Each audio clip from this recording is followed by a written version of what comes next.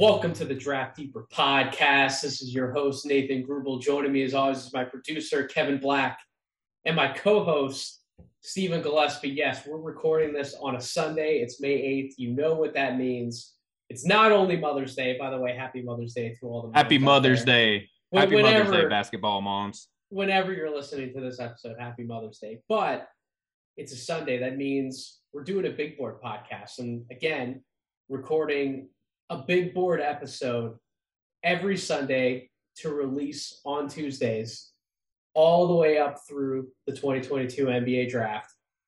This is, however, the last episode for Steven's board. That's right. We're going to knock out the whole first round, essentially 29 all the way down to number 1 on Steven's board. We broke up the second round into 2 episodes, really because we wanted to live up to the moniker of Draft Deeper. We wanted to spend a little bit more time on those guys because not all of those prospects we had really talked about in depth on the podcast. So that's really our whole goal. That's what we wanted to do there. But we've talked ad nauseum about a lot of these guys in the first round. So really this is more of, I want Steven to share why he ranks certain players where he did in the first round. I want him to give his thoughts behind the rankings. I'll jump in and we'll have discussions about a few of the players on the board, but this is really Steven's show. And I've kind of wanted him to take over these episodes, and I've wanted these to be his episodes because it's important. As I've said previously, I want him to really have his thoughts out there and have his rankings and his board out there. This is Draft Deeper, but it's not just about me. You will have plenty of time to listen to my board as we go through that over the coming weeks, but this is Steven's time to shine. This is his episode. So without further ado, Steven, you ready to run through your rankings, big dog? This is it, man. This is the first round. This is important stuff. Yeah, man, I'm excited. And just, real quick, shout out to all the viewers and listeners out there that have been rocking with us from 60 all the way up to 30. It's been fun. And Nathan, like you said, man, like this is Draft Deeper. We're freaks. We're freaks with the unknowns and the least talked about. So today we're going to squeeze in 30 because Nathan, I feel like the viewers and listeners have heard us speak a lot about a lot of these guys. Now, there's been some late risers, some late entrants into the NBA draft who we've had to go back and redo homework and things like that. So like you mentioned, man, we're going to go back and talk about all these players, but I feel like since we're going to start, I'm just going to mention number 30. We'll make it a clean first round. I'm just going to mention the guy who I had. Just a clean first round. Like, we're not going to leave it at 29. I just feel gross leaving it at a weird number like that. So at number 30, Nathan, for the folks that remember, we had Jake LaRavia out of Wake Forest, kind of multi-versatile wing I really think his defense has been undervalued. I think that volume on the three-point arc is going to help him out moving forward. I like his playmaking ability positionally. I don't think it's going to be anything to necessarily write home about, but I think that he's going to be a great connector for whatever teams that lands him.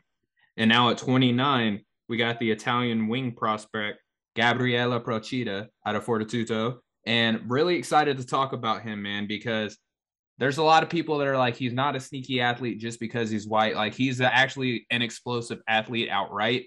He's a great three-point shooter. He's got some funky ball handling ability too, which I don't think is ever going to be like his primary, contributions to a team, but I think it's a great ancillary skill that he can provide defensively. He's got some great potential on that end, but I don't think that everything that we know about him on that side of the ball has been unearthed yet. So I have him at 29. Nathan at 28. I want to park here for a little bit because we haven't necessarily had a chance to talk about him, I feel like, at length between one another. And that's Ryan Rollins out of Toledo. There's some guys on the team, man, that really like him a lot. What are your thoughts on him?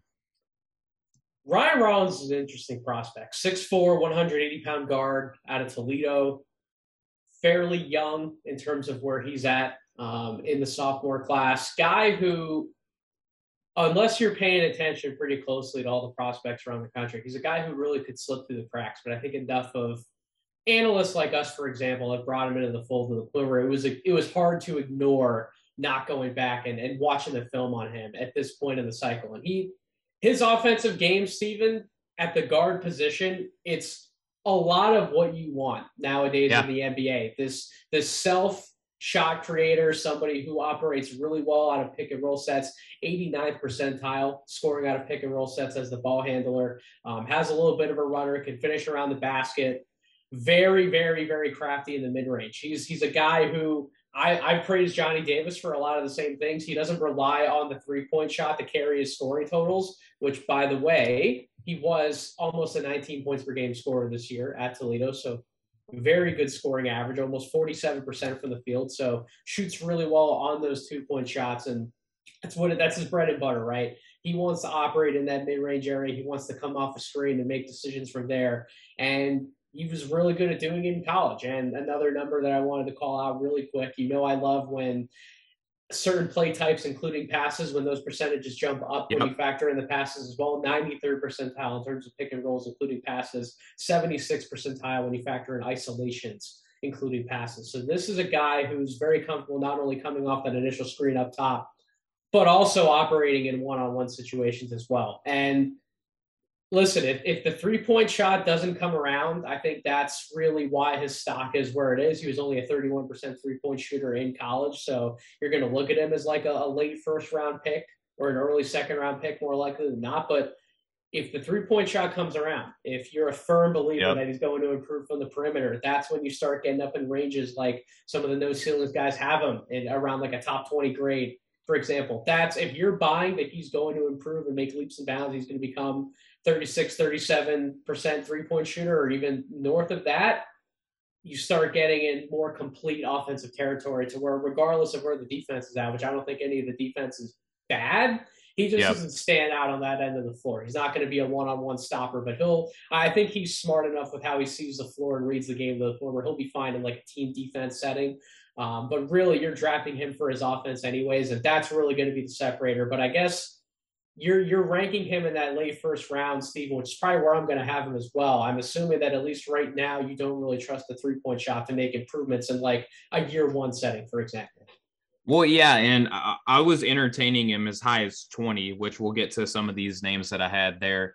But when I look at what I think that he's going to do at the NBA and I look at his height, I don't know if he's ever going to be a lead guard on a team, and that's okay. Not every guard needs to come into the NBA and just be able to run the show. Creator. Yep. Yeah, like he can come in and do that. He could be a 6-man of the year candidate potentially, like at his best, and there's a lot of value to that. So when I look at the defensive limitations that I expect him to have, when I look at his size and how I think that limits him positionally because of where he is as maybe a creator for others, I think that kind of brings him down. But again, I entertained him as high as 20. And a guy that's arrived late on the scene, the efficiency from deep was another concern that you just mentioned. But I'm glad that you brought up Johnny Davis, because whenever I turned it over to you and I was hearing you break him down, I was like, this sounds a lot like a guy that we're going to be talking about later in Johnny Davis. So maybe I do need to kind of reevaluate where I have him. But I feel like, again, from anywhere from 20 to 40, like I could be talked into for like with someone who's very convincing in the way that they speak and break down game.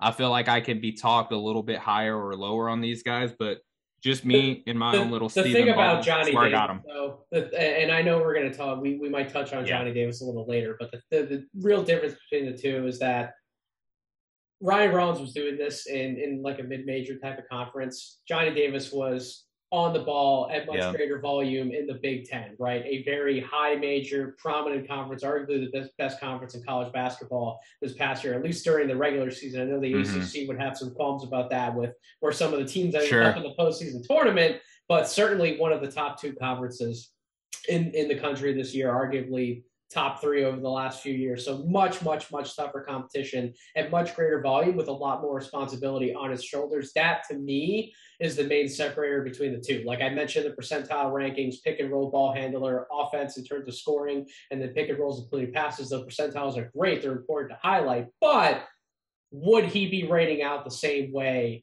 in a conference like the Big Ten? Those are answers that we don't have.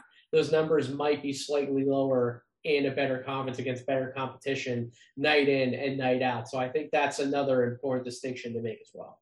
Yeah, and I think that the toughness factor, we'll talk about Johnny Davis later, but again, I bring that up because conversationally all season long, I was making this point about EJ Liddell, another guy that we'll talk about, is like how much better is, Keegan Murray than EJ Liddell at the things that they do, because they have a lot of similarities. There's enough differences to where they're different players. But now I'm kind of at that point with Ryan Rollins and Johnny Davis. Like, how different are they? I acknowledge that Davis is better, which is why I have these guys where I do, but how far is that chasm? So we'll keep it rolling here. At 27, Peyton Watson. Now, I feel like this is the part of the draft where you kind of have to make a bet, right? Like, I was like this last season with Zaire Williams. I had him as a lottery level talent. And I see a lot of similarities in terms of the decision making that they made to go play where they played. There's a large group of people that say, like, well, you have to grade these guys on their decision making as well, and picking where you play is that. So maybe there's an argument to that, but me myself, like, I wasn't ready to make a life-changing decision this young and just be told to, hey, go swim in this deep water. I ultimately did, and that's why I work where I work now. But Peyton Watson, I don't think that he made the best decision for him to develop and expose himself to be able to be evaluated as highly as what he was projected to be coming into this season. And I just think that there's too much talent left to not take a swing on him in the latter half of the first round. I know I'm not alone in that kind of thought process, but for the people who have him lower, I get it. And I explained in previous shows that I got to start rewarding productivity. I feel like this is the one prospect that I'm just like, look, I understand the productivity. Maybe there's another guy coming up in this conversation too, where I acknowledge the lack thereof, the productivity, but there's just too many tools to work with. And you can't completely throw out the situation with Peyton Watson, Nathan. No, I agree 100%. Yeah, so we'll keep it rolling here. Nathan, at 26, I know that everyone at No Ceilings is going to not want me to talk about this guy, Ismael Kamagate. All I have really to add from the last time that I spoke about him was that he beat up on Victor Wembanyama again, who's going to be the number one pick in next season's draft potentially. And like, we have to acknowledge the fact that this kid can ball. So that's all there. Anyway, we'll move on. At 25, MarJon Beauchamp for the G League Ignite. Nathan, we talk about him. You love him in transition as a wing if you're kind of moving Tari Eason as a forward. I agree with you there. And then at 24, Kennedy Chandler. Nathan, I want to get your thoughts at just overall, is this too high for you for Kennedy Chandler? It's not where I have him. Not to give away too many spoilers on your board, but to jump up a few spots. You have Ty Washington at 20 on your board, so that difference. I'm with you in terms of the difference between the two. I have Ty Washington a few spots above Kennedy Chandler on my personal board as well. I just have both of those guys move down on my board, if that makes sense. Similar separation, but I have Washington a little lower on my board, and then I have Kennedy Chandler a little lower on my board after that, which everybody listening at home will certainly find out specifically the number where I have them on my board a little bit later on in this process. But I value them as late first round or early second round grade guards. And it's just like a fascinating debate that you can have. And we were having some of it back and forth in our No Ceilings group chat. And we were examining, Corey brought this up. He was talking about how he went back and he watched Scoot Henderson, and that's going to be a hot topic for the 2023 draft, is how do you compare Scoot Henderson to somebody like a Victor Wembanyama, for example, and how do you rate these prospects? But just in terms of talking about lead guards, I brought this up multiple times, but I'm so strongly on this island that when you evaluate a prospect like Scoot Henderson, that's closer to the bar that you need to be at in terms of playing lead guard in the NBA. Like, there is very, very, very small room for error at this point when you're being a lead guard, because of not only the competition at the position with similar sized players to a Ty Washington or a Kennedy Chandler, but also the fact that you have these big initiators now, like Luka Doncic. LeBron James has been doing it for years. You see Giannis bring the ball up and down the floor. Like, the quote-unquote lead ball handler position is just evolved in so many different ways, especially over the last 5 to 10 years, to the point where you really have to be a difference maker to grab those reins in the NBA for an NBA franchise. And I don't see Kennedy Chandler or Ty Washington being those caliber of lead ball handlers at the NBA level, but they're rotation guards, right? So really it's more a question of, how do you value that spot? Like if they are guys who either need to start next to one of those bigger initiators or they're just much better suited being like one of the first guards off the bench, where do you value drafting that kind of player? And in the 20s, it's absolutely fair to take somebody like that. If that's, especially if it's a need for your team, I would much rather get a guy like that who you can groom, have them in the fold for 4 years instead of having to try and go out in a veteran market and bring in a free agent guard to be a backup, because it's not always as easy as people might think it would be. Just like we have that conversation about bigs. Everybody think you can just go out in the free agent market, find the big that you need to be able to bring off the bench and really contribute in a big way for an NBA team. It's not always as easy as it is.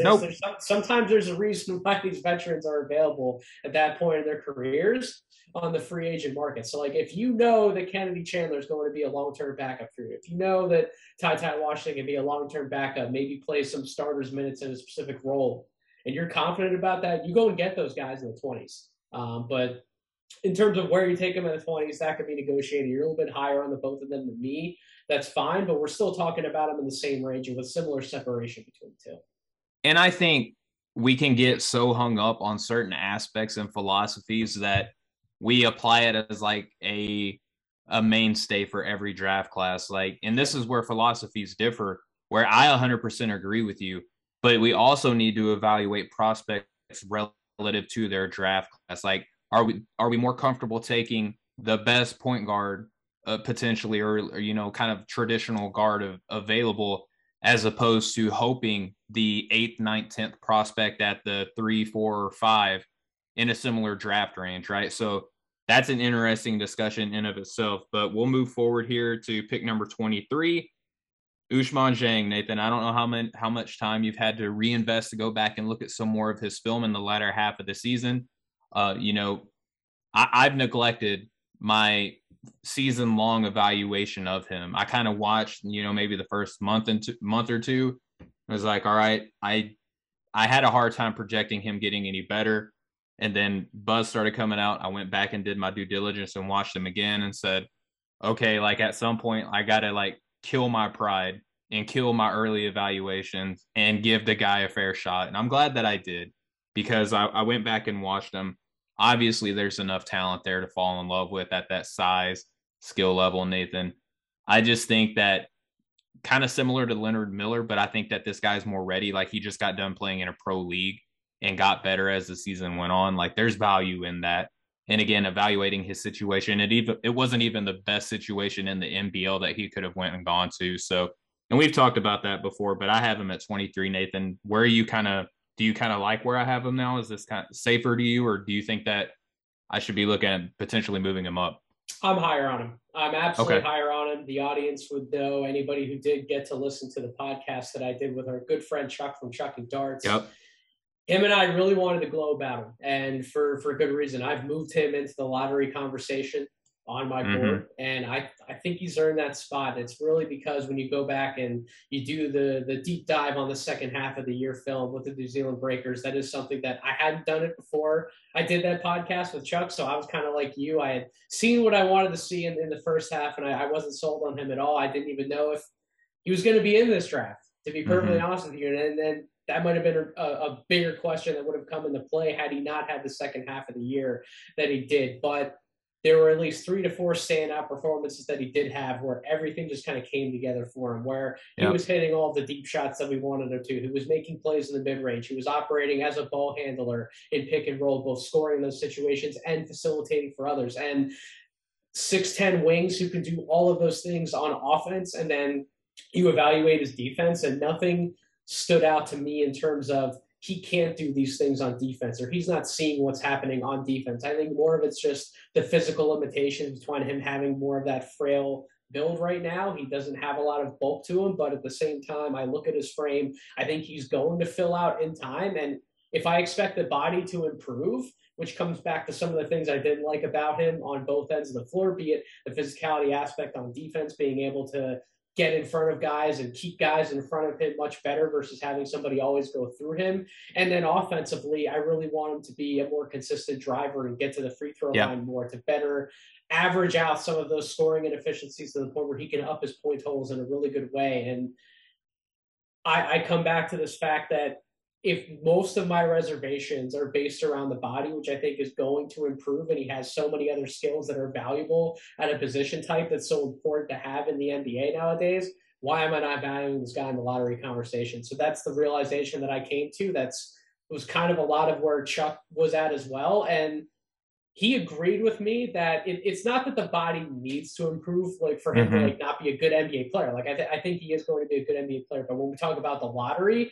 we're in like the star hunting conversation. So I think in that aspect, for him to reach more of a higher ceiling than just being a good solid wing, I need to see the improvements there, but I'm confident that those are going to happen, and that's why I do have in the lottery conversation because I think this guy I think he's got a chance to be a star, not just a good NBA player.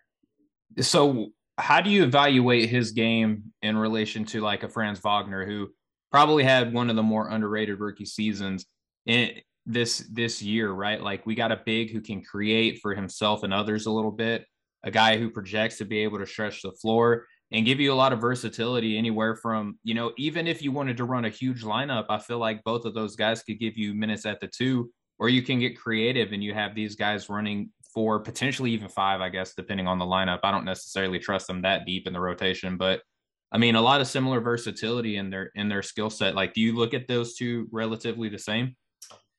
I think Guzman's a little bit more of a fluid player off the bounce. I think he's got better vision and he's a better passer. But in terms of scoring and how much of that part of his game is better put together right now, I think Franz would obviously be my answer there. And I actually wrote about Franz for by the time you're listening to this podcast, you would have absolutely read my final rookie ladder for No Ceilings that is going to be published. It would have been published already on Monday by the time you're listening to this, but I wrote about Franz, and Franz is a much more complete player than I would have initially envisioned when I evaluated him. But I think some of that comes back to his body as well. I think he's a more physically matured player than I think we might have given him credit for. Second year coming out of Michigan, his body's a lot more further along than Usman's. But I think Usman has better natural shooting ability, and then some of the passing things that we factor into. I think that he has a much higher outcome of him succeeding more with the ball in his hands than Franz does, in my opinion. I think he can handle a little bit more, but just from a pure scoring aspect, I would take Franz right now, and hopefully we'll see more of that come for Usman as he physically develops. Yeah, and I think for Usman, the career path that I would envision for him, like if I'm trying to develop him, would be similar to that of like a Lamar Odom. I think that, body wise, skill set wise, playmaking, things like that, that wouldn't be a bad way to go. But like you said, like Lamar Odom wasn't a small guy either physically. There's a Paul George type ceiling for Usman. I'm not going to rule out that outcome. I guarantee that that's a very limited outcome. That's an incredibly high ceiling and a high bar to hit. But you look at some of the things that Paul George has been able to get better at throughout his career. I can see a lot of the same developments for Usman, but again, that's going to come back to the fact that Paul George, well, similar sized players, he had and has a better body. So a lot of that physical maturity is going to have to come for Usman as well. But when you just compare their skill sets and what both of their apexes look like, if Usman does hit his apex ceiling, I mean, that's the type of player we're talking about. And even if there's a chance that could happen, I think you have to value that in a draft class like this. Yeah, and plus the athleticism that Paul George came into the league with, due to injuries and things like that, that's taken a little bit of a hit. But young Paul George was nasty. But we'll move forward here. At 22, Dalen Terry, a prospect who I feel like whenever he started playing in the tournament, that's when his star rose a lot. But then it just kind of plateaued, So I'm interested to see what NBA teams and organizations, front offices, and scouts are thinking about with him, because I think that he's good enough to be a first round pick. 6'7". I have him listed as a perimeter player, a guy who I think can give you minutes, at his best version of himself at the 1, 2, or the 3. He can shoot, he can pass. I really love his defensive versatility that he gives you as well. A lot to like about him there. I entertain moving him up as well because of his size and skill set. At 21, speaking of size and skill set, I have Nikola Jovic. Now, this is a prospect that's very divisive within our own No Ceilings collective, and even draft Twitter and executives abroad. There's people that have him in their lottery. There's people that don't have him in their first round at all. I'm trying to find that sweet spot in the middle where it's like, okay, if this guy hits, he's going to be so different and unique that there's really nothing to compare him to. Like we can do our best to compare him to some other players, but I think Nikola Jovic, that blend of, floor spacing, playmaking ability, will have to make a lot of strides on the defensive side of the ball. But I think Yep. that you can scheme him in there to Yep. where he's more of like a help guy, like kind of sag off, like almost like a safety in football. I think that he could potentially be so versatile that it's worth taking a shot in the first round. But later in the first, you're not going to necessarily be crushed for drafting Nikola Jovic. So at 20, your favorite player in this entire draft, Nathan, I had Ty Washington Jr., which apparently he's now my new favorite. And I feel like I was lower on him throughout the season. But you did a great job of explaining, why you moved those guys back. And again, hats off to you for, being willing to adjust your mindset and draft frame to where you're moving those guys back a little bit. Listen, I mean, he's kind of ended up in the position where I was sort of looking at him like during the preseason, right? Like Mm-hmm. Me too. I had him like 23 on my 1.0. I wasn't big on a lot of these point guards. I was very high on Kennedy Chandler to start, and I kind of moved him back. And I will say that even though there's the separation between those two right now, there's a chance I could still possibly move Kennedy ahead of him, and that would mean that I think Ty is going to stay in a similar position where I have him on my board right now. There's a chance I move Kennedy up because I bring some of that value that you talked about. Would you rather take a guard who I would rate ultimately as the best guard in the class ahead of some of those other guys that are in they're lesser on positional boards? I don't know. I might still go back and reevaluate some of that myself over the next few weeks, but Ty has come back, like I said, into much more of a range that I expected him to be in. I had raised him up, but it really hurts, and it's a weird situation when we really only have like 3 to 5 games that we can look at Ty and say, okay, that's going to work as like a true starting guard in the NBA. He got off to a slow start, then he had that stretch where he had that 17 assist game and some few other standout performances.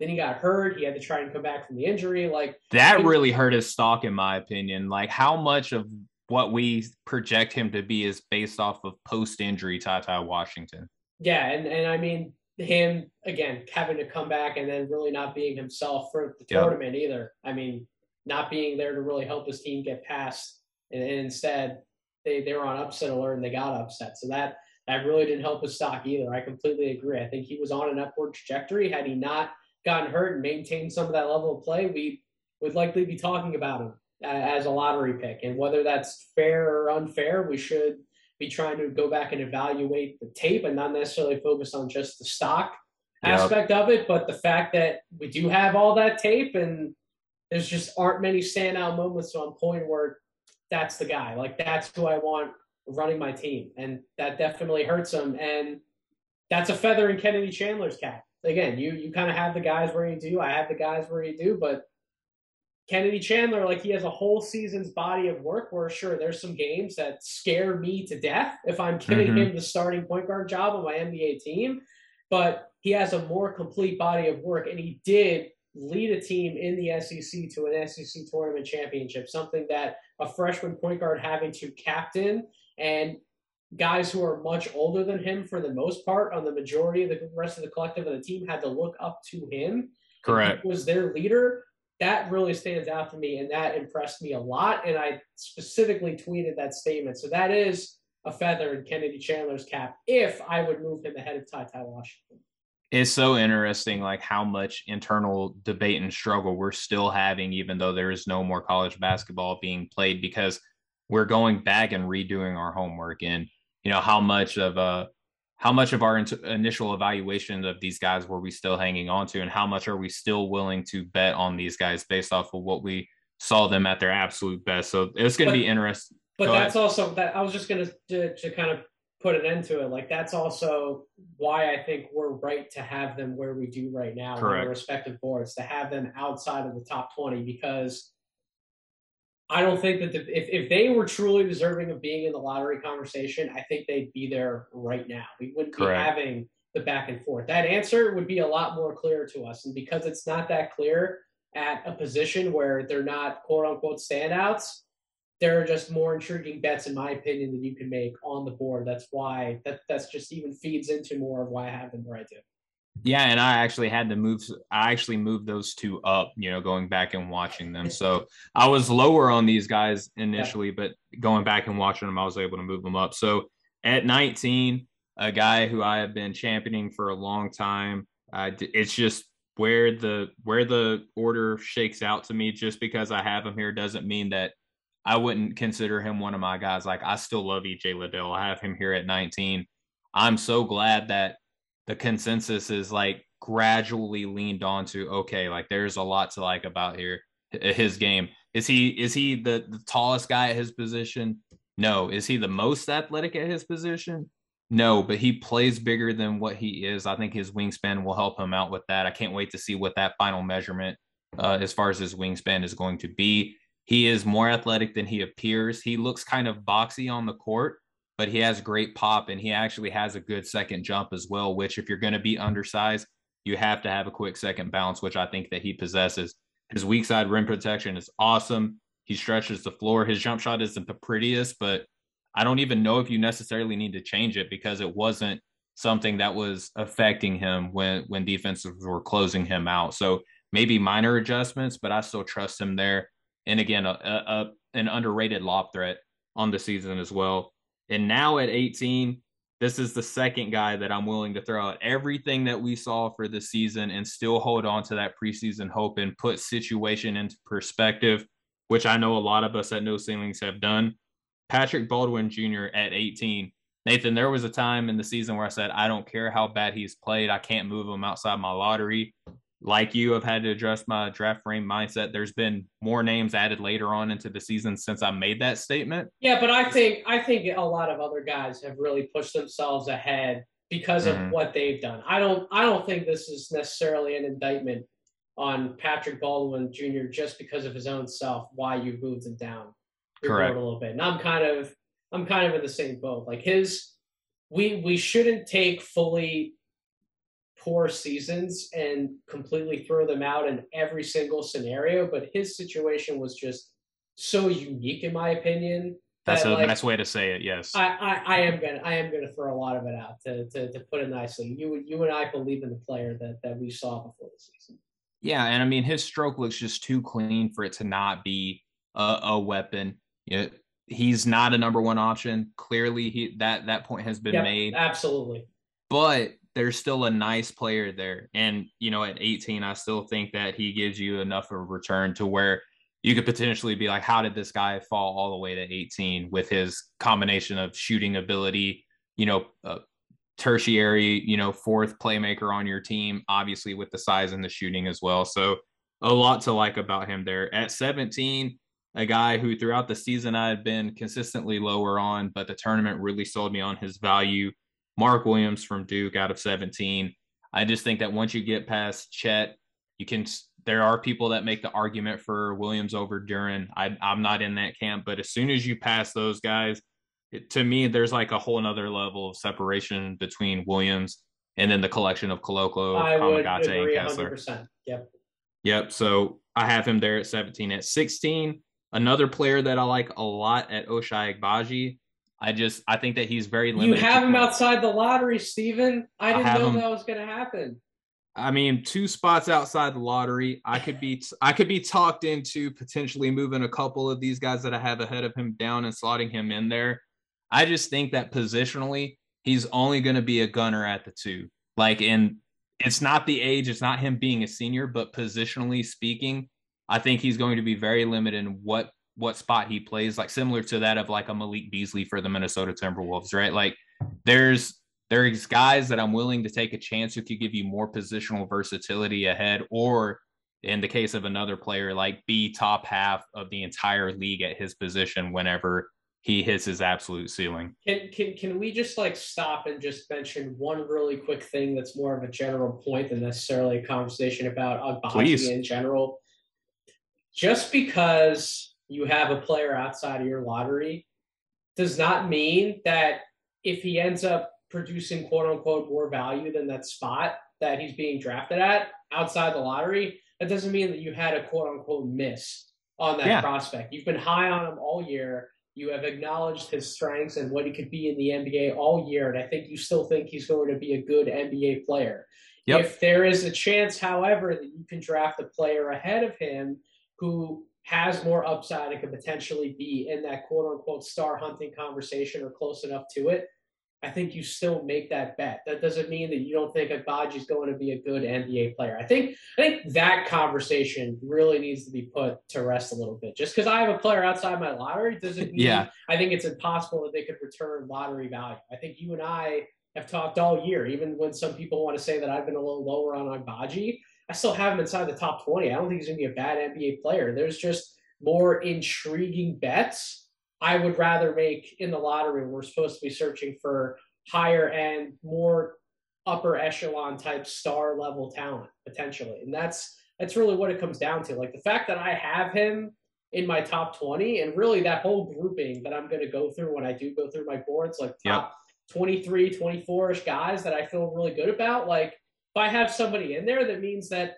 I would really love to have this person on my team or in my organization. It's not a slight just because I'm attaching a number to a person. So I think that that also kind of helps better explain where you have them and why you might not have them in the lottery as well. Yeah, this is the safe versus swing philosophy, right? Like teams at the 16 spot don't necessarily, historically speaking, like this draft is going to be unique because there are going to be teams that are really good, have higher draft picks than what we're normally accustomed to seeing, to where they can make a safe bet and it not be like, oh my gosh, how did they pass on this player? But at towards the end of the season, we'll mention some of these names that have kind of had a had a hot streak towards the latter end of the season that have just played their way up. Like you mentioned, it's not an indictment against Osha. I still love him. I still think that he's going to be like you mentioned, good NBA player. Yep. Good NBA player. So we'll move on from there. Jeremy Suhan at number 15, out just right out, like squeaked outside the lottery. Don't necessarily love it, but again, it's just hard for me to talk myself into putting him above some of these other players. But again, I acknowledge the fact that this guy could give you a lot of versatility defensively, covering the 3-4 or the 5, depending on the matchup. I understand that he kind of gives you this funky little Boris Diaw or Kyle Anderson effect at the 4, where he can have plays run through him. He can make good reads. Not the best athlete, but I think better than what you would initially anticipate. And, rebounding, playmaking. It's just really, is the shot going to be all there for him? And if not, then I think a toolsy switchable 4, I feel comfortable taking like immediately outside the lottery. But again, there's a couple players that I have higher than him that I could be talked down on. But the absolute, like the Multiverse of Madness, that movie just dropped, depending on which multiverse I'm living in, I might want to take a higher risk on some of these guys, Nathan. So at 14, a guy I've been championing all season long. Boy. And if the Ochai Baji ranking wasn't proof of like just because I have them here doesn't mean that I don't absolutely adore them, this one should speak to that point. Tari Eason is a guy who I love, who I had top 10 for the majority of the season. This is me acknowledging that like there's higher end outcomes of some of these other guys that are better, but I absolutely love Tari Eason. Like I could be talked up to as high as 10 with him. I love the defensive versatility. The shooting has improved all season long. Nathan, I'm a big fan of in-season adjustment and improvement. I just think that he gives you way too much, to not be taken outside the lottery and still have potential like second, third best player on your team if everything hits right. So I'm just a big believer in him. So I cannot wait to come back and revisit the Tari Eason conversation like 3 years down the road. Yeah. There's going to be some lessons to be learned on both sides with his evaluation and what it means in the NBA overall. So I cannot wait to come back to him. There's videos of him, Nathan, hitting left-handed shots. I don't know if you saw them circulating. I saw them, and I was tempted to put him in my top 7. But all jokes aside, I do understand the weaknesses in his game. I do acknowledge them. I just, from what we've seen in his limited collegiate career, I don't bet against work ethic more times than not. And to see him go from Cincinnati, be the best player on that team when it wasn't asked or anticipated of him, to going to LSU. And from what we've seen retrospectively, like maybe that situation was a lot worse than what we initially thought when we were watching the games happen. It's just hard for me, man, just to be like, this guy has not been outworked yet. And by the way, all the flack that I want to get about not having him as like a top 10 prospect in this draft. He's again another guy. He's inside my top 20, and he for all the questions I've had about him, he's been inside my top 20, mainly really at the 16 spot for quite a long time on my board at this point. Like we're talking like months at that spot on my board. So for all the questions I do have about him, I don't think the guy's going to suck in the NBA. That's not where I'm at on Tari Houston. There are people that have him inside the top 10 that think he's going to be like a potential star. And like that, like, yeah, like a Jimmy Butler type. Yeah. I don't see that, Steven. I'm sorry. If he becomes that, great. It's going to be fantastic. Yep. I'm going to revisit that evaluation. I'm going to examine why I was wrong and what I can do better as a scout. And I'm going to be happy for the guy. I just don't see it. And so that's kind of where but I still think he can be a good NBA player. Like I don't, despite all the questions I have. Yeah. I mean, is it crazy to think that this guy could be like a Steven Jackson type player in the NBA where he's not necessarily like the best player on your team? I compared him months ago to James Johnson. And the reason why I made that comparison was they have similar body types. I think Tari's probably a better run and jump athlete than James Johnson was. But James Johnson was also a really good athlete, especially when he was younger coming into the league. Both very productive on the boards, both very productive defensive playmakers going all the way back to college. When I ran through their numbers with Chuck, their numbers were eerily similar in many different categories going back. And James Johnson, you might not think that's a sexy name, but that's also a guy who's held on to starting roles earlier in his career in the NBA and then has held on as a rotation player for quite a long time in the league. So, like, he was drafted at 16. So that's the similar range I see for Tari. So, like, I do have that belief in him. That's a quality NBA player for, like, a decade plus in the NBA. So I don't think just because I have those beliefs in him, like, I'm low on him. Like, that would be a really good outcome. If an NBA team could get that from, like, the 14th all the way to the 20th pick, I think they're happy with that. Yeah, and I mean, it's the year 2022, and James Johnson has just reached the point in his career where teams are like, do we want to sign this guy or not? Like just now in the year 2020, and he was drafted, forever ago. So we'll move on here. Nathan, there's an argument to be made. I mentioned, Patrick Baldwin Jr. I mentioned Peyton Watson. There could be some pundits out there to say, well, hey, you said you were done, but you're mentioning Jaden Hardy here at 13, but you said that you're willing to throw out the season. Well, to me, from what I'm seeing with Jaden Hardy is I've seen a guy who not coming out of like a preparatory academy, like legitimately coming out of high school. Our friend Tyler Rucker has mentioned this several times, even most recently on the No Ceilings podcast, where this guy wasn't like rolling around in, like top flight, preparatory academies. He's coming out of high school, completely bypassing academy, completely bypassing college. He's playing on a bigger floor with bigger, tougher, stronger athletes, professional players in the G League. He's doesn't have the same FIBA experience as even like a Patrick Baldwin, like none of that. Nope. He's just rolling straight out of high school and being asked to lead a team in the G League, which 10 years ago you would say, yeah, that's no big deal. But now you're asked to lead a G League team, which top draft picks are getting a lot of burn in the G League and having a hard time making NBA rotations because of how deep and how valuable the G League has become. So asking him to make that leap and then knocking him at the beginning of the season for looking like he just came out of high school and completely ignoring like the progressions and the strides that he's made in every other aspect of his game, except for maybe the defense. But Nathan, again, coming fresh out of high school, defending pro athletes, that's a tall order for almost like even the best of the best who have come out of high school, like maybe sans Kevin Garnett, had a hard time defending in their initial season against pro athletes. Like this guy is going to get better. He's not going to get worse as a defender. Well, so the thing is like you're not even beating around the bush to say that like he came out of the gates and had a very poor start for it. Yeah. Like he did have a poor start. Even heading into the Vegas showcase games, like there was film that we have in front of us where I'm like, can this guy even dribble? Like, this guy can't even like dribble the basketball properly. Yep. He's turning it over nonstop. Like, this guy took his lumps, but at the same time, once you get past essentially the Vegas showcase part of the film, so really like their quote unquote regular season leading into that showcase.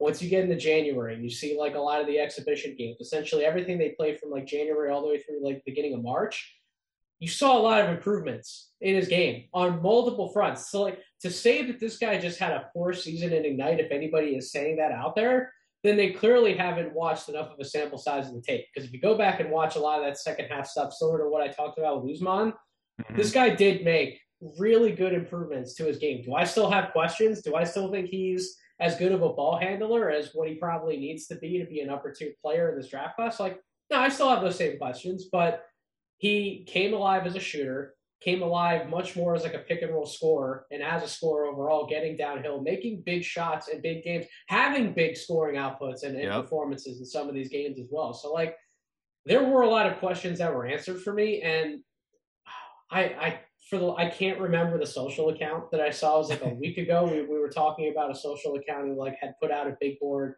and she had like Jane Hardy as part of her board, and she made a really good comparison in the comment section that she used the name Gary Trent Jr.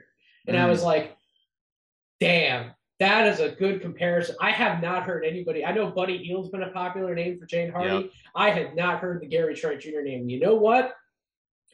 That makes a lot of sense to have Jane Hardy in like that 13 to like 16 to 18 range, because even though Gary Trent Jr. wasn't drafted in that range, that's the type of grade that I had on Gary Trent Jr. Going back and doing that draft, I had him as like a late lottery pick because I was a lot more comfortable in the fact that, yeah, some of the shooting he struggled with at Duke, some of the percentages weren't great, but you go back and watch the high school film, the dude was a complete three-level scorer. And Yep. I mean a complete three-level scorer. And I'm confident that while Jane Hardy might have trouble creating some of those same shots at the NBA level, if he's coming off actions, if he's working off screens, off handoffs, and doing a lot of the secondary creator type stuff that you and I have talked about with other people in this space this year, that's the type of player I think he could become. And if you're going to tell me he can bring back like Gary Trent Jr. type of value, like, not knocking anybody who has the top 20 grade on him, and I'm going to have a top 20 grade on him as well. So I don't knock where you have him, and I really don't think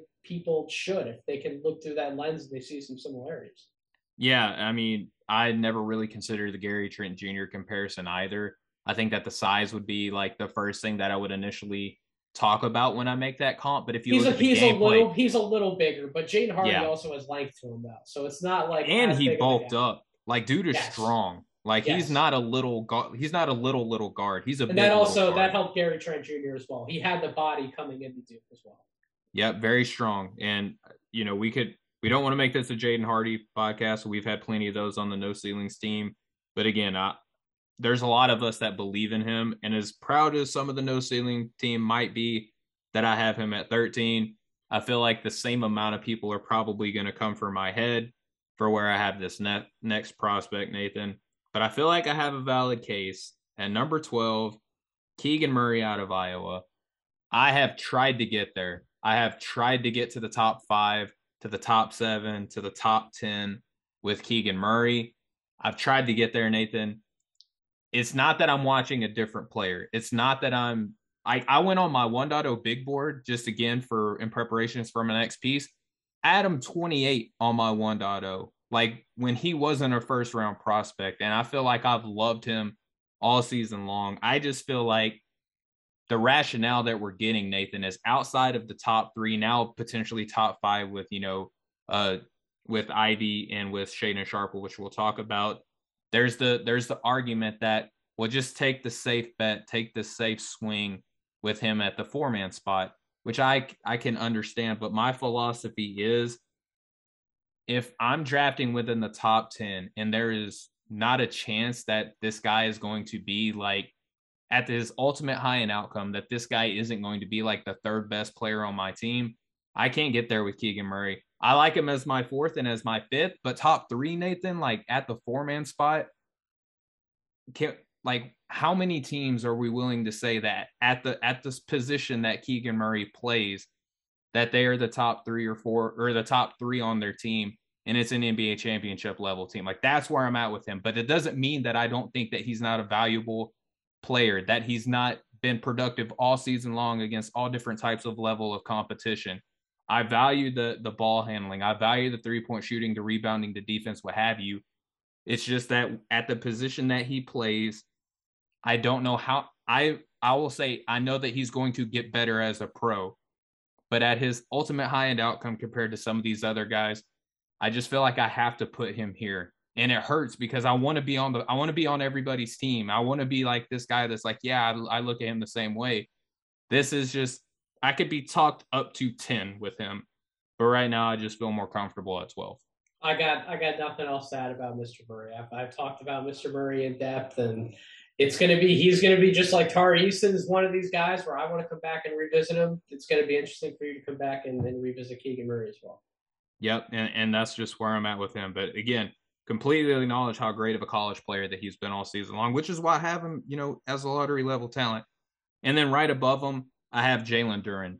The reason I have Jalen Duren above Keegan Murray is I believe that Jalen Duren has the ultimate high-end outcome to where he'll be top half at his position comparatively to Keegan Murray. I like the playmaking that he gives you at that position as well, the rebounding, the defense. He showed a little bit of funk in the mid-range, so maybe there's enough to build on there, but I like him as a lob threat, a screen setter, which I think is kind of under discussed when we're talking about how good these players are going to be coming in. The physical level that this guy already plays at is NBA ready. His body is going to hold up well, I believe.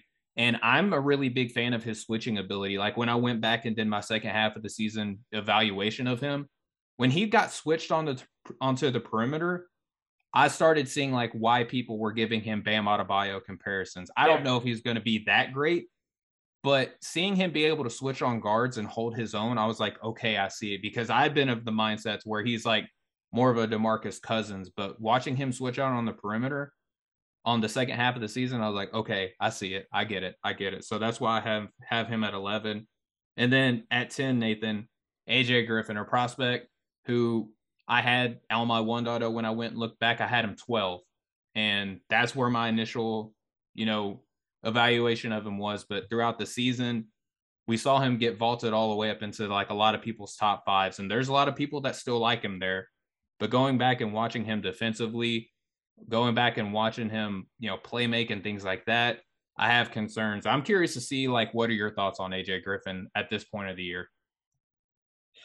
His draft case really scares the shit out of me, man. It really does for multiple reasons. He might be a surprise faller for me on draft night. If we're gonna take one of these guys in our projected lotteries and say who do you think has a good chance to fall outside the lottery, I think that answers AJ Griffin, which is why I release the board, I'm probably gonna have him outside of my lottery. That might very well be my hot take to some people, but you mentioned some of the concerns with his game, but also just the physical concerns as well. Like they're didn't going even to get into the medical stuff and why I have him at 10. Yeah. There are going to be some legitimate medical red flags. And for a lot of reasons that I wanted to keep Jared Butler where I had him last year, like there are going to be reasons why these guys ultimately just fall on NBA teams' boards. And I wanted to have hope in Jared Butler, and I think I for the most part I really still do. But with AJ Griffin, too. I'm not as confident because his injuries have impacted his athleticism, and that's a conversation that you and I have had. It's a conversation I've had with multiple people outside of the space. There has been significant impact, and those are the reasons why I think the red flags are scarier to me than just like a health condition that can pop up and possibly develop later on in a player's career. Like there are red flags right now, and the fact that they've impacted his game, that we have questions about how it's affecting his jump shot with that really wide base, how it's affecting him on the defensive end, how he can't get up and be that same guy that a lot of people were able to evaluate we saw in high school. It's really concerning. And I get the jump shooting. I think the jump shooting will ultimately be fine. Me but too. if all he ends up being, Steven, is a 3 and D player who doesn't give you the D, that's a scary proposition in the lottery, especially with the red flags when there are other players, in my opinion, who I think I'd much rather make a bet on. So that's I don't like to be down on somebody in AJ Griffin, who for all accounts I've heard nothing but good things. I've seen nothing but good Same. things from him. I think he's a really good person. If I'm a team drafting the lottery, though, I'm scared to death, man. Yeah, I mean, it really just depends on the medicals that come back. And I think Nathan, there might be people who argue due to the severity of his injuries, like we weren't even expecting to see him this year. Like there was legitimate talks at the beginning of the year where are we going to even see this guy play basketball? And typically speaking, with these lower body injuries, it takes like 2 years for the athleticism to start coming back into form in their game. So he might outplay where he gets drafted simply because of the timing of the injury and when he declares for the draft. Well, that's the thing. On one end, he's 18, right? That's awesome. He's going to be 18 Yep. on draft day. The other end, though, is he's 18 and he's already starting to lose some things because it's not just that he had the injuries and he could recover and he's fine. It's that he's had the injuries and we know that they're affecting him and he had them. He's these are lasting effects. I mean, training camp and really going back like 2 years in high school, like these are having lasting effects on him. And if he has another one of those injuries in his lower body, if he runs any kind of like foot problems or knee problems, like can you imagine what that would do to the rest of his career? And then you got to look at this guy like 4 years down the road and be like, am I going to give you like a highly touted extension to what a lottery pick generally is asking for and likely deserves in a lot of different cases? Like, am I going to give you that amount of money? Like, it's just a really scary place to be in, Steven. And again, we wish nothing but the best for all of these Absolutely. prospects. I want to root for AJ Griffin. I would love to meet AJ Griffin one day because I think he's a really good dude. But if I'm a team in this position, man, like it's as I've said, I'm I'm absolutely scared to death. And if I'm wrong and those circumstances don't come back to bite him, and he's a terrific player, like I'm happy to be wrong about it, but you Yep. got to be a really special executive with a lot of confidence to be able to make that bet in the lottery. I don't know if I'd be that executive, Stephen. I think I might rather just go elsewhere, and that's really more or less why my rankings going to reflect. It's not that his pure talent doesn't suggest he could be like a top 5 or 6 player. Like I said, he could be in that conversation at the very beginning of the year. Yep. It's that a lot of this stuff is now that we have the tape to see it, a lot of this stuff has really come back to bite him, and it scares me. Yeah, and I think that how many teams are going to look at the case of Michael Porter Jr. when he came in? You know, he was the number one prospect in his draft class. You can argue whether or not that class was weaker, stronger, or very similar. A much But more supremely talented player, by the way. Like Michael Porter Jr. was the number one pick before a lot of the back injuries started to happen. and then you look at AJ Griffin and what's considered to be a quote unquote weak draft class wasn't like he was. I think the highest I saw people rank him was like third.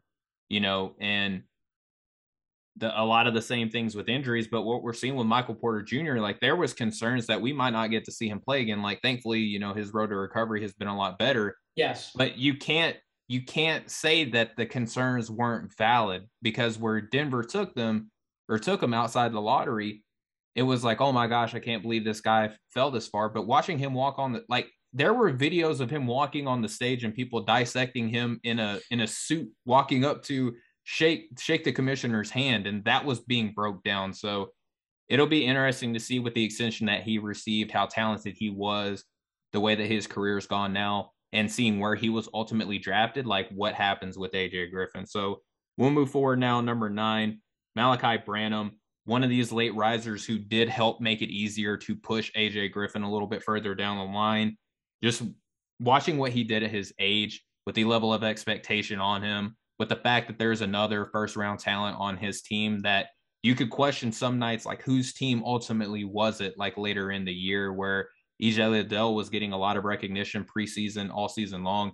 Malachi Branham arrived kind of later onto the scene, but he started making himself be respected, and a very mature game, doesn't ever seem to be sped up. And I think that translates that, whether he's like the second, third, maybe potentially even first option if everything goes right, there's a lot to like about that offensively, which I do value, right? So that's why like guys like Keegan Murray are a little bit further down the board because Malachi Branham coming on the scene as a perimeter player and a guard and initiator for himself and others, to me, that could be considered a little bit more valuable, right? So I have him now all the way up at ninth. Nathan, I wanted to just quick hit on him. I know that we talked about him with Matt Penny. How are you feeling about him potentially being a top 10 talent? I have him in the top 10, and he's a guy in a very similar range as you have him right now for me. I mean, we have talked about him at length. I've talked about him at length on multiple podcasts. I've done some guest appearances, especially for some Knicks podcasts, and I've talked about how Brandon would be a really good fit for them and like that late lottery range. And I think he'd be a good fit for almost any team that will look to draft him. And that's part of the appeal in having a player with a top 10 grade is can he be a universal fit or seemingly universal fit on a lot of different NBA teams? And things that NBA teams value are consistency and shooting versatility. And he brings both of those things with some playmaking upside. I it's hard to find players who are deserving of higher grades. That many players who are deserving of higher grades in this draft class than Branham at this point. He's one of the most efficient guards that I've ever evaluated, and just that consistency, that trust factor that I know that I'm going to get this from this player night in and night out. And if teams make mistakes and they don't game plan around him or they don't factor him into a game plan, he's liable to burn them for 20 to 30 points on any given night. That's important to me. I value that. And I think NBA teams would love to have that kind of weapon in their back pockets to be able to deploy on any given night. Yeah, and we're in that range where I think players 6 through 9, I love them all equally. It's really it's same tier. Ranking them was like very nerve-wracking for me. Like for people who don't believe me, when I got through players 6 through 9, I'm just like, this is an almost impossible decision because a lot of these guys even have like the same role on a team at the best version of themselves. So like which one do you like better, right? So we already talked, we hinted about Jonathan Davis earlier. I have him here at 8. I could be talked all the way up to 6, potentially even 5, over a certain someone that we'll talk about later. But I love Jonathan Davis so much. I feel like I'm even underrating how much I love him with where I have him on this board. It's just really hard, man. In this you range. pushing him down, I think, is more because you like the two guys ahead of him, and that's just you have very personal feelings about those two guys more so than like I don't think Johnny Davis deserves potentially to be ranked higher, and that's okay. You would rather take swings on other guys, but you still view him as a top 10 guy, so it's okay in my book. Absolutely. So getting into those dudes that I have personal feelings for, number 7, Bennedict Mathurin. Talked about him all season long, even on the Draft Deeper podcast. Man crush for Bennedict Mathurin. I just think that people just he's a victim of the time zone that he plays in, and I think that people were just like held on to like the same narrative way too long throughout the season and didn't watch enough of his games. And then now I'm starting to hear people say the same things that I was saying earlier in the year about like, oh yeah, the playmaking came on, at the second half of the season. Like, well, yeah, like you just had to have watched it when it happened. But as a talent evaluator, I understand that certain players take certain priorities depending on where you have guys ranked. So I'm willing to forgive and forget. Early in the season on my 1.0, I had him 22nd overall. So if that doesn't tell you anything to how much this guy has improved all throughout the season, I don't know what else does. At number 6, Nathan, the Thunder from Down Under, Dyson Daniels playing for the G League Ignite.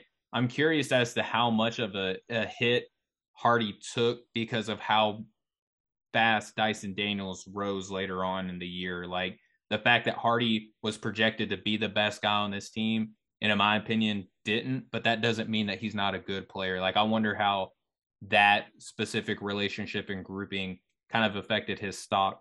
Maybe it kind of over impacted his stock. So I have Dyson Daniels here at 6. I really love the fact that depending on the team that he goes to, that he won't be asked to be a primary creator. But a lot of these teams in this range, if they take him, he won't be asked to be. But at the spot in terms of like ranking within the structure of a team, the fact that he can handle the ball and play make, I think is a huge plus. Defensively, there's not a lot of bad things that you can say about him. The 3-point shooting improved throughout the year. He's young. He's tall. That length of, that intersection of length and playmaking and understanding of the game. It's really hard to knock. So that's why I have him here at 6. Nathan at number 5. I didn't think it was going to happen, but it happened. Jaden Ivey fell to number 5. And again, it's not an indictment against him. I had him all the way. I think the highest I had him all season long. I think I had the balls to move him up to number 2 at one point, if I'm not mistaken. But it's just when we're in this range of 1 through 5 now, it used to be a 3-man race. To me, it's now become a 4, potentially 5-man race. Jaden Ivey, the project that he's going to have to be the best version of himself, I think impacts his draft stock, right? Like the best version of himself, and in my opinion, is as a lead guard. There's people that don't think that he has to do that. I think that that's what I would invest my time and resource and management into, is turning this guy into a lead guard. I think him at number 5, if the draft order plays out to kind of where it is looking at right now, right? We'd have the Indiana Pacers with that number 5 pick, and he fell at number 5 to that team. I think that might be the best situation for him, to be perfectly honest, is that, yeah, he would have more opportunities to kind of be a lead guard and handle the ball along with Tyrese Haliburton. They could split reps, and then they could split reps individually with different units and different mismatches of players. Like, I think that'd be a really, really good outcome for him. And playing next to Tyrese Haliburton, he also wouldn't have to make every single decision himself. He could kind of play in an off-guard role, but not an off-guard role in the sense of what he played at Purdue, where everything was funneled through the bigs and he had to rely on the post kind of being inside and then back out. They could play a much more your turn, my turn centric style. And I just think being in that environment around those types of players that Indiana has, I think that'd be a really, really good outcome for him. So maybe this is one of those, if he falls on draft night, but he goes to a better situation, kind of how I've seen it play out with some of the other, rookies that we talked about from last year's draft class, for example. I think that everybody kind of went to the right spot for them. I think that could be a really good outcome. If he might fall a little bit, and that might be the team that he goes to. Yeah, and I think if he goes to the Pacers too, even if he gets a lot of time with the second unit, even a guy like Chris Duarte, who would probably also help him as a ball handler, like even a secondary, tertiary, like a guy who can help take pressure off of him depending on the unit. Malcolm Brogdon, yep. Malcolm Brogdon, another one. If he doesn't get traded, I think this is the 4th, offseason in a row where those rumors have been in existence. So, they have ball handlers to help bring him along slowly. Yep. But again, ultimately, like the best version of him is as an electric and they're not just experienced ball handlers; they're also good, smart playmakers as well. Like Malcolm Brogdon, really smart playmaker with the ball in his hands. Tyrese Haliburton, we talked about how smart of a connector player he is. Like these are guys. Chris Duarte is. He was a rookie, but he had much more playing experience coming into his rookie season than some of the other players. He's an older rookie, like 24 years old. With lead guard experience in college. Exactly. He carried the big brunt of that Oregon offense. So, like, there are good guys in place where Jaden Ivey could learn from to make better decisions with the ball in his hands. If that's the area of development that he needs to undertake the most, is not only figuring out the mid-range game for himself and how to better develop in that area, but also just making decisions out of the pick and roll or in certain play types. Like, he would have some pretty good people to work with, along with Rick Carlisle as the coach, who I mean, he's worked with plenty of smart point guards in the past and could really help bring the best out of Ivey as a ball handler as well. And hid guards who have not necessarily the best defensive abilities and put them in advantageous positions as well, which is another conversation for another day. I don't think that Ivey is going to be as bad on the defensive side of the ball as what he was perceived to be in college. But again, story for another day. At number 4, making his debut within my top 5, Nathan, Shaedon Sharpe. I'm a believer, dude. I read your article. Great story, by the way. If you want to go and read that on NoCeilingsNBA.com, listening to a whole bunch of people who I consider to be smarter than me, going back and watching his Dream City film. Shout out to the Dream City community, by the way, who I feel like, the No Ceilings Collective has struck up, friendly, dialogue between them. And going and watching this guy on Instat, again, shout out to Instat, partners of the No Ceilings Collective as well. Going back and watching his Dream City film, I don't know why I didn't value the athleticism that I saw in the film early in the year. I didn't think it was that impressive, but going back and watching it again, it was like, okay, the step back, the footwork, the ball handling, the the initial lift that he has, even though his first step isn't necessarily the most bursty at his position, or even, maybe even in this class, is still good enough. And the follow on steps are really good to help kind of make up for that as well. So I like the 3-level scoring that this guy is projected to have. Defensively, he's a young basketball player, Nathan. We say it till we're blue in the face. Like, these guys are going to get better defensively. It's hard for them to get worse. Like, how many guys in high school basketball who are the best player are also like lockdown nasty defenders? Like, that comes with time and coaching. Like, that's what you get whenever you do go to college and actually play, which we didn't get to see from Shaedon Sharpe. So we're going to get to see him get NBA level coaching on the defensive side of the ball the first time outside of high school. That's going to be the interesting develop, in my opinion, Nathan.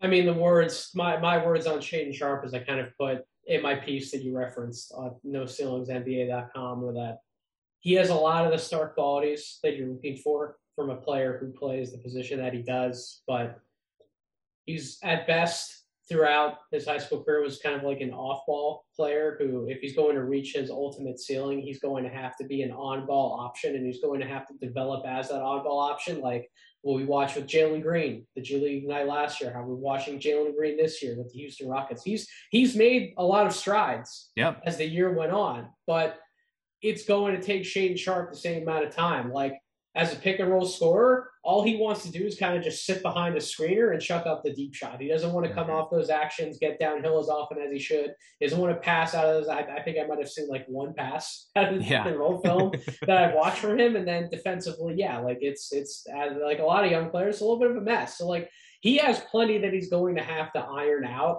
But the things that you can't teach, the 6'6" size, the borderline top tier, top shelf athleticism, the explosiveness, the deep shooting ability, and the comfort level in taking a lot of those shots. He's kind of like a two level scorer right now at his best. He's really going to have to learn how to master that third level, that mid range, like Jalen Green is going to have to continue to get better at doing. But the tools are there. The tools and the foundation are there. It's going to be about how much work this guy puts in, how much he loves the game of basketball, to pour in the amount of work that it's going to take for him to reach his ceiling and his ultimate potential. But similar to Jalen Green, if he does hit that ceiling, it is a scary proposition for the rest of the NBA. Mm-hmm. So you have to be comfortable making that bet on a player like Shaedon Sharpe. You have to have the right resources dedicated to developing him in those areas, and be comfortable with giving him those on-ball reps and letting him work through all the mistakes. Because there's going to be plenty of mistakes. If he's not passing the ball out of the pick and roll at the high school level, now you're going to ask him to make a jump, not even like on a level in between. You're going to ask him to jump into the NBA and try and make those same reads and make those decisions. There's going to be a lot of turnovers. Like, you're not going to run an efficient NBA offense giving him those on-ball reps. But if you're okay with being patient, you're willing to live through the mistakes to hopefully come out on the other side with a really star level pick and roll scorer with some passing potential alongside of him. He can make at least the simple reads and the right reads like we've seen from Jalen Green this year. That's quite the other side to potentially come out to. And I think that's why you would have him number 4. And right now at this very moment, I can kind of agree with you in having him that high. Dude, I entertain putting him number 3, and it's not because you put him above Chet. We're throwing hands. I'll tell you that right now. We're gonna throw hands. I was gonna say it's not because I don't like Chet. It's just how scary Sharpe could be if he's this absolute. I understand. Yeah, and it's not like you can make that argument for all 3 of the guys that I have ahead of him. And Nathan, I want to ask you a draft philosophy question, if I may. And I don't think that it's one that we have had, or if many people on the No Ceilings team have had yet.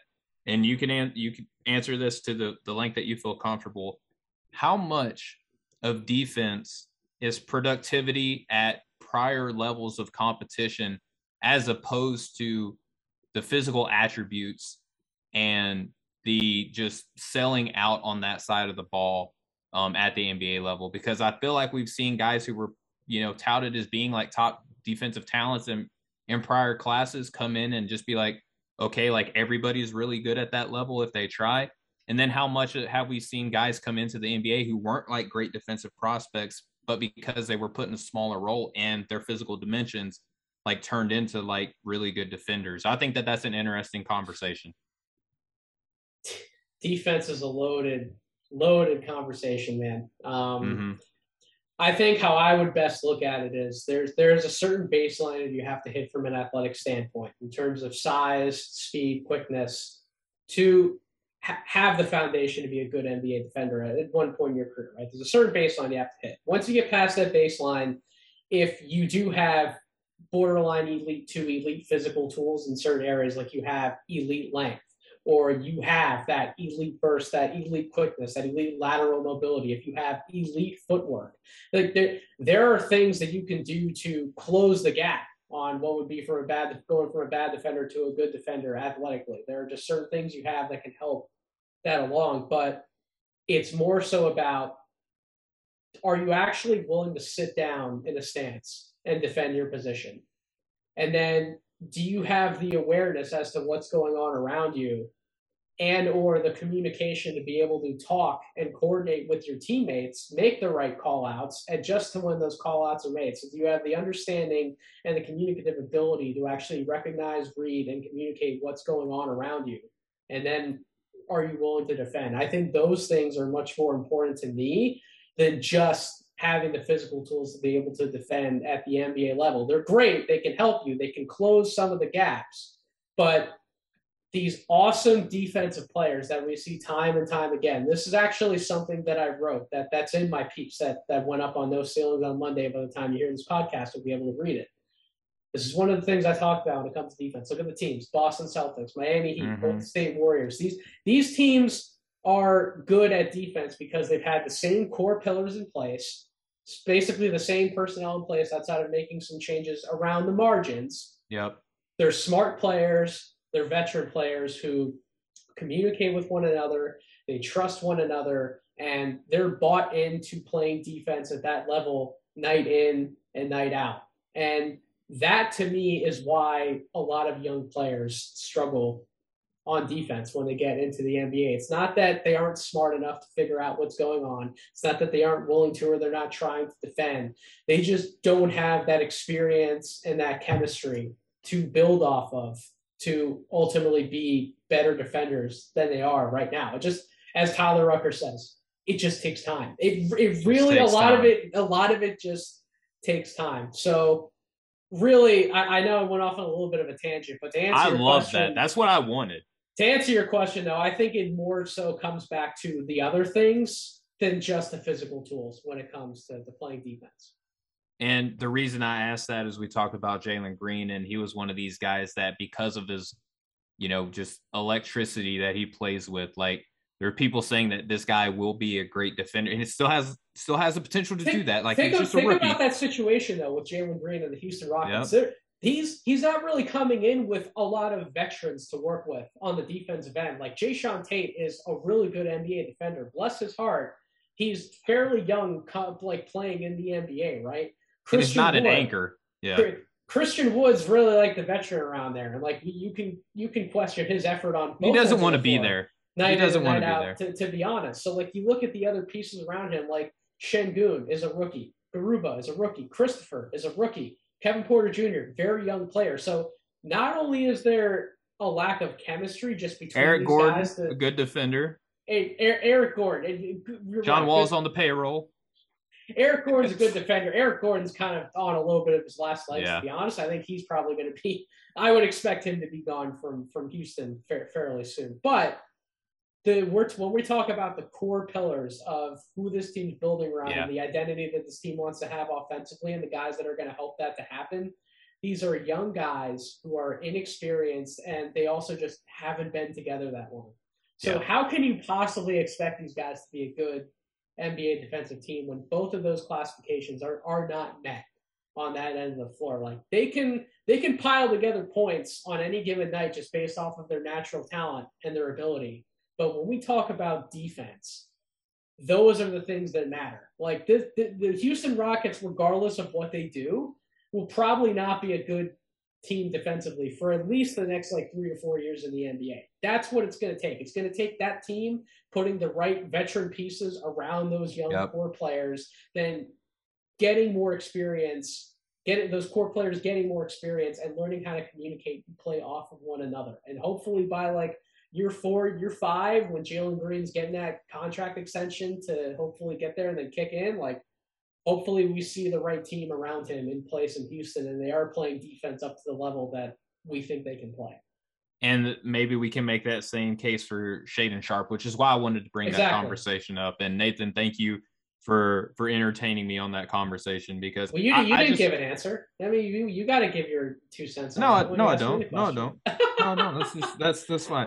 No, I think that also we need to look at the way that these guys evaluate the game. Like I've heard Matt Penny say this, and if you look at the improvements on the defensive side of ball from Nikola Jokic, I'm not going to sit here and say because he's got great stats that he's like an elite defender, but look at the way that the way that he's dissected the game every season.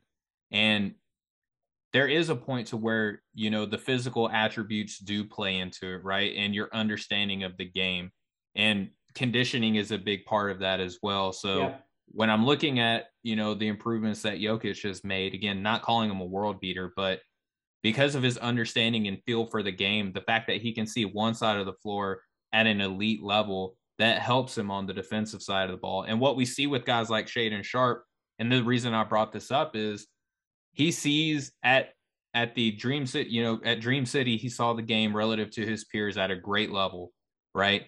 And I think that as his level of competition and his level of commitment gears up, that same level of attention to detail and things like that, improvements on his physicality and understanding of the game, I think that the potential is there with the physical tools that he can, like, once the game slows down for him, he can apply that same level of effort depending on the role that's being asked of him, right? And the fact that you brought up teams like Boston, they're all like this.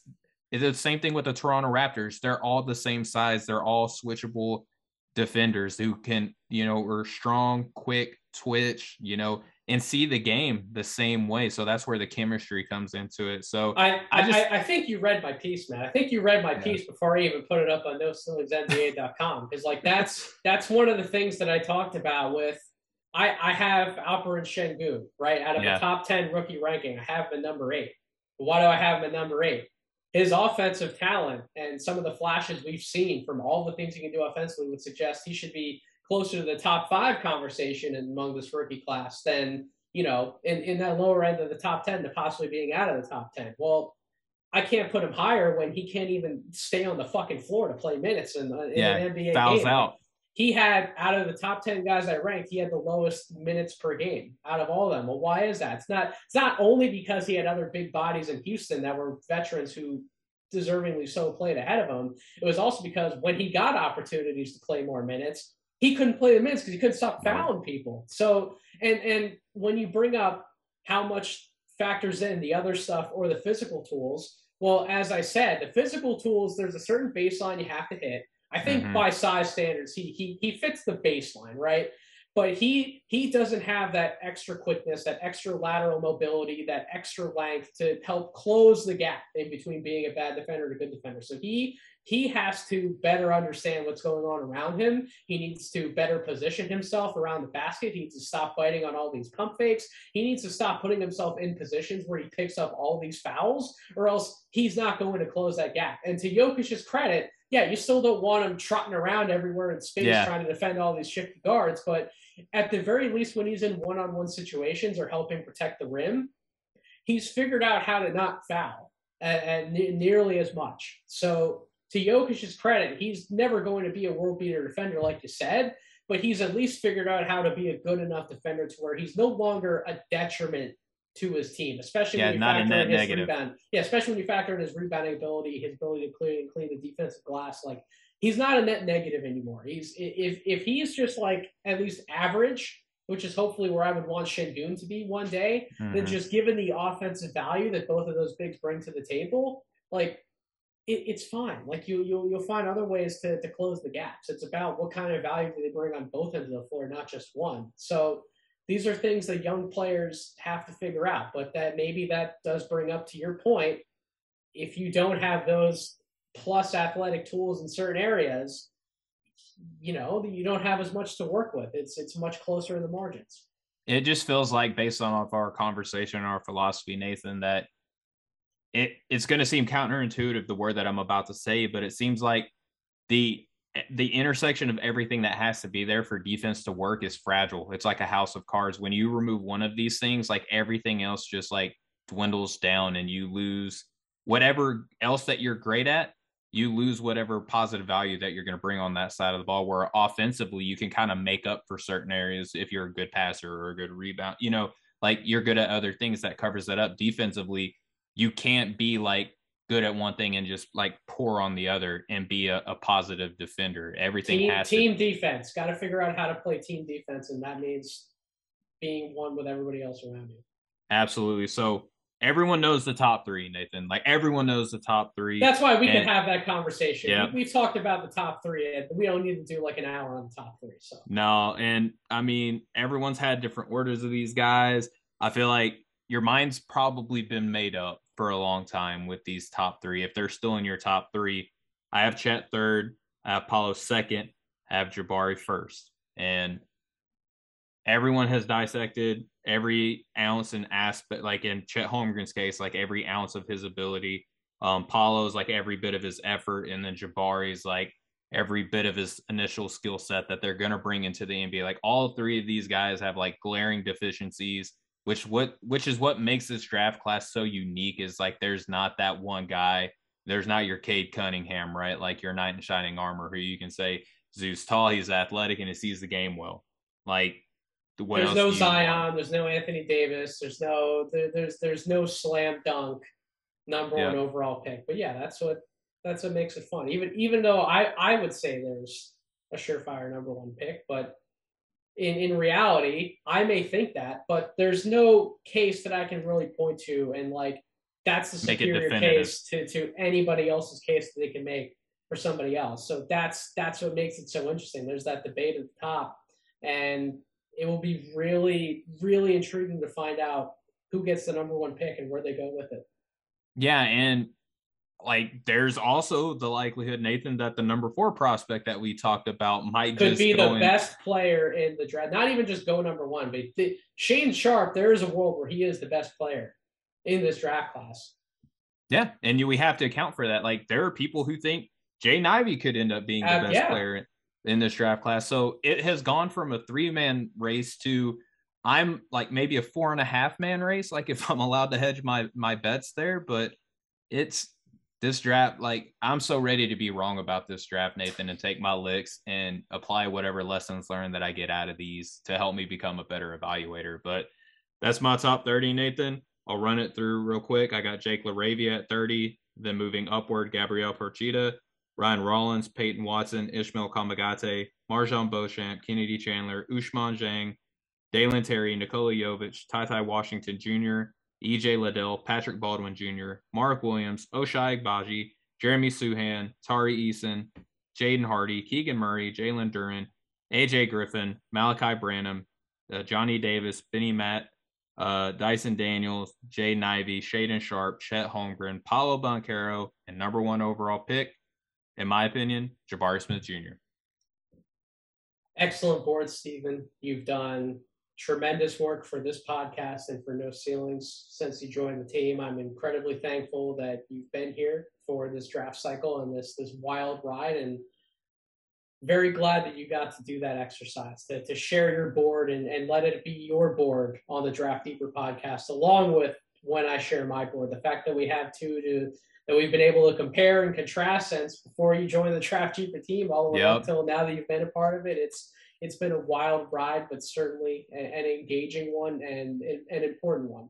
As I've said on other shows, it's important for us to be able to come together and share our opinions and have differences and understand why we have those differences and have those conversations so that you and I can learn, as well as our audience can keep learning as well. So thank you so much for coming on and sharing your board over the course of these last few weeks here. And thank you especially out there for everyone even listening to this podcast and wanting to dive in with Stephen's board and be more engaged with him. Definitely make sure you're checking out the physical copy of his board when I post all the links to this podcast on social media. Give Stephen shit. let him know where he's Please. wrong and argue with this man. Go right ahead. I give you full permission to. But yeah, I welcome it. He welcomes it. He wants you to share your thoughts with him. So make sure you're engaging with us on social media. You can find me on Twitter at DraftDeeper. You can find Steven on Twitter at Steven G Hoops. Right? Yes, sir. That's the one. Steven with the PH, the letter G Hoops. And make sure you're subscribed, most importantly, to the Draft Deeper podcast, wherever you get your podcasts, Apple Podcasts, Spotify, YouTube. Make sure you're also subscribed to the No Ceilings Collective at No Ceilings NBA on Twitter, NoCeilingsNBA.com. Steven will have an absolute banger of a piece coming out next Sunday. Weekend Warrior for a Written Collective. In case you haven't read my piece yet on my final rookie ladder for the season, please go check that out on NoCeilingsNBA.com. Next week, I will have a sophomore ladder as well. That's right. We cover the second-year players as well, not just the first-year players. So make sure you're engaged for both of those pieces. I take a little bit of a break on the written side from the draft content, cover a little bit of the NBA, but make sure you also stay tuned to the rest of the podcasts we have coming this week. We have an exciting Houston Rockets podcast planned. Maxwell is going to come back on the show as well to give us his quote-unquote guys of the 2022 draft cycle. Can't wait for that one. And we'll have plenty more in store as we are about a week away from the lottery, Steven. Yes, sir. Can't wait. Now our mock drafts are going to be a little more meaningful, right? We'll actually have the order, so Steven and I will be back with you next week to share our reactions to the lottery as well. But until then, we thank you all for listening, and we hope you all have a wonderful rest of your week. Much love, everybody.